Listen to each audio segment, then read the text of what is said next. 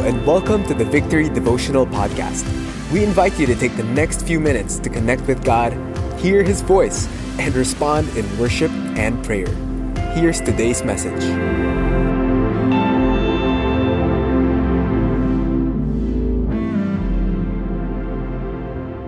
Well, welcome to our morning worship and prayer. We will continue our Abide series on the book of Psalms.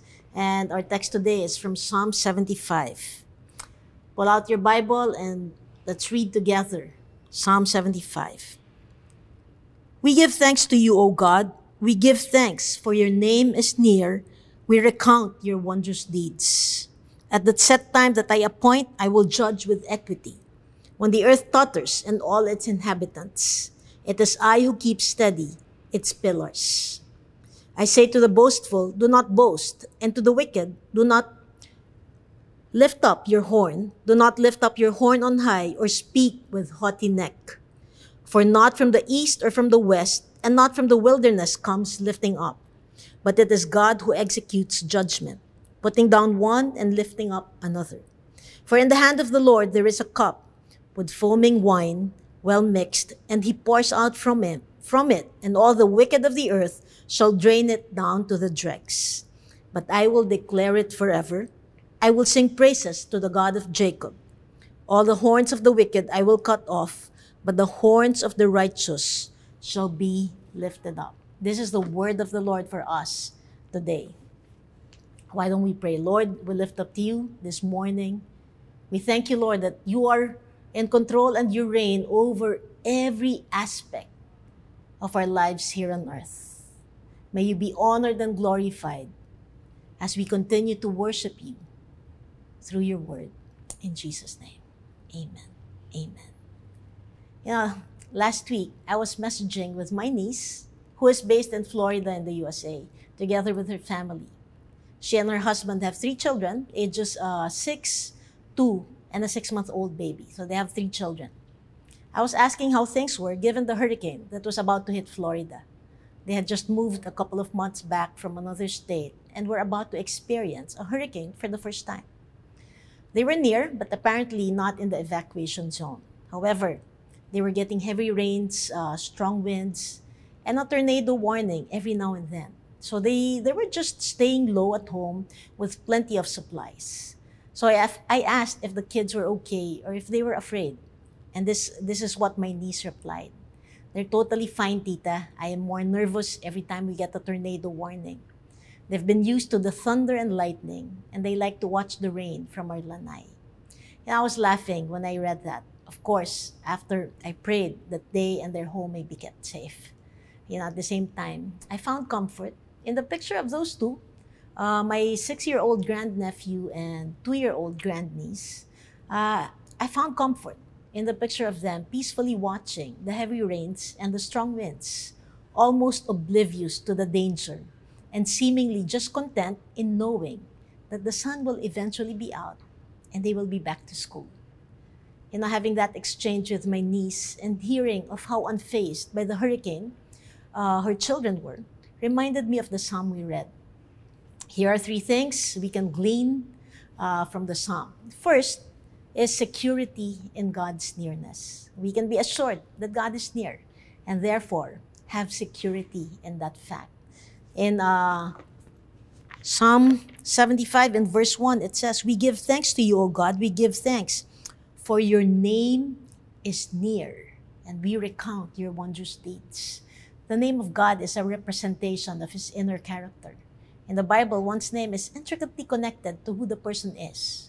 The psalmist says, the name of God is near. God is near. Wondrous deeds came as a result of God's nearness and presence. Things that would inspire. Things that do not make sense to our limited minds. These are the kinds of things that happen because of God's nearness. God's nearness brings a steadiness to our forever changing world. Verse 3 talks about God keeping steady the earth when it totters. The earth is a representation of everything in this world.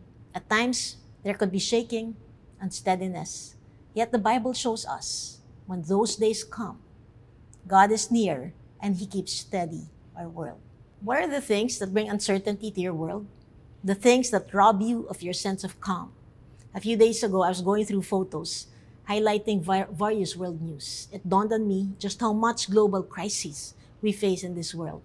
There's political, financial, environmental, and humanitarian crises that nations face. Sadly, a lot of it is brought about by the greed of human beings. Do these things and your personal shakings unsettle you and cause you to be robbed of your joy and peace? I hope you rediscover again and again the nearness of our God, and may His presence bring that sense of calm to your heart. May His presence bring about that sense of calm that may not even make sense in light of our natural world. You see, Psalm 75 assures, God sees and there is no one who can boast before Him. That guarantees us that no matter how bleak days may be, God is near to see and to hear us in our situations. We are never alone. God is with us, and His nearness brings another thing we can hold on to, which is the second thing we can glean from this psalm. It's the certainty of God's justice.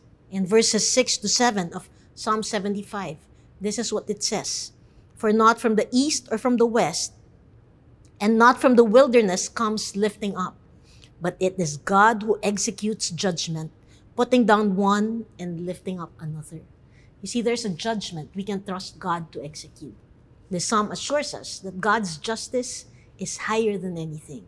And as His people, we are to hold on to and look upon God as our ultimate judge who will make things right. The Bible is clear that true justice will not come from this world, but will ultimately come from God. And we need to be reminded of this, lest we spend our days looking to and fro and being miserable or bitter when the world cannot give that which we need. You see, God's justice does not mean the absence of injustice caused by sinful humanity's fallen state. There is still injustice we will see and sadly experience personally. Hopefully, we are not the perpetrators of such injustice and unfairness, but that we would be conduits of God's goodness and grace. When we see injustice and unfair treatment of others or of ourselves, how are we to respond? Hold on to the fact that God is just.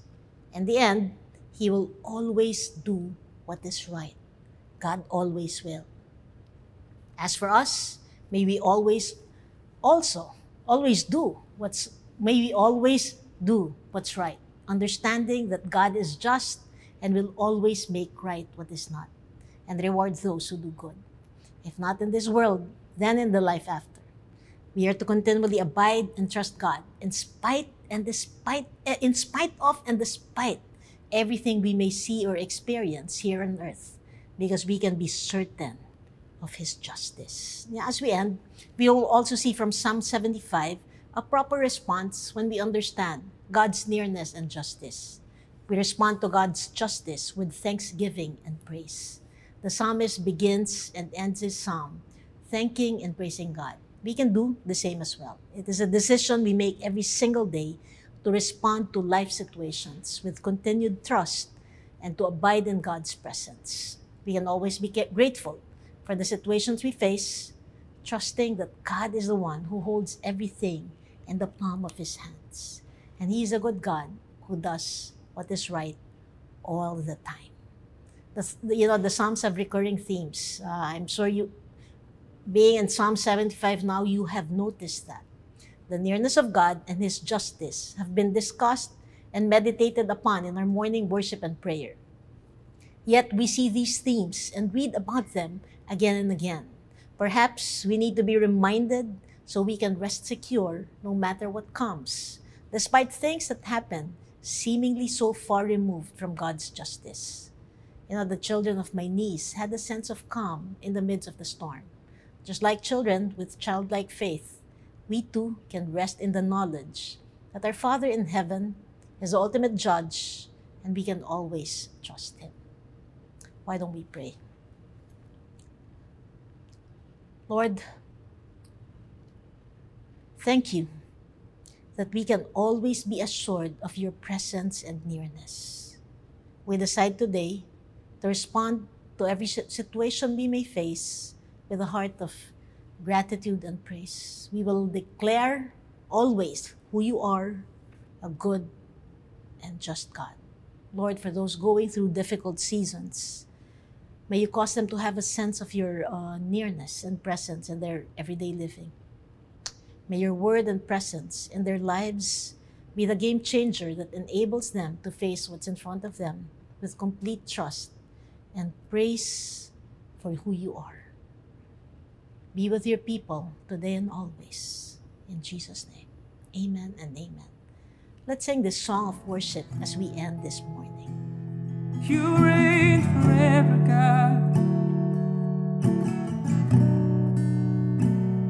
We declare your reign.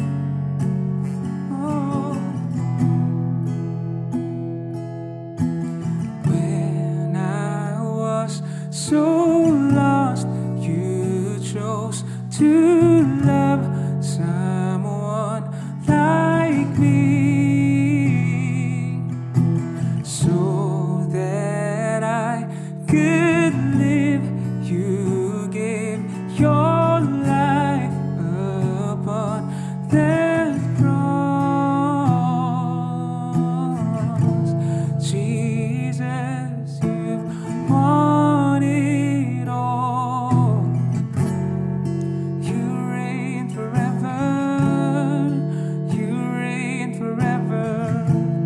Holy and glorious. You reign forever. You reign forever. You reign forever. You reign forever, Jesus. You reign forever. You reign forever.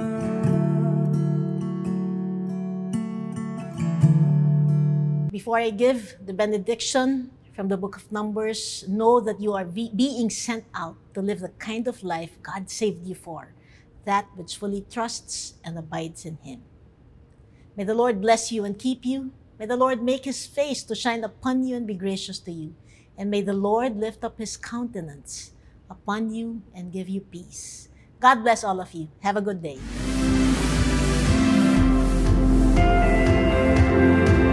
Thanks for joining us today. We hope this helps you build a habit of hearing from God daily. For more messages like these, follow us on Spotify or Apple Podcasts. If you'd like to watch these messages live every morning, visit us on facebook.com/victoryph.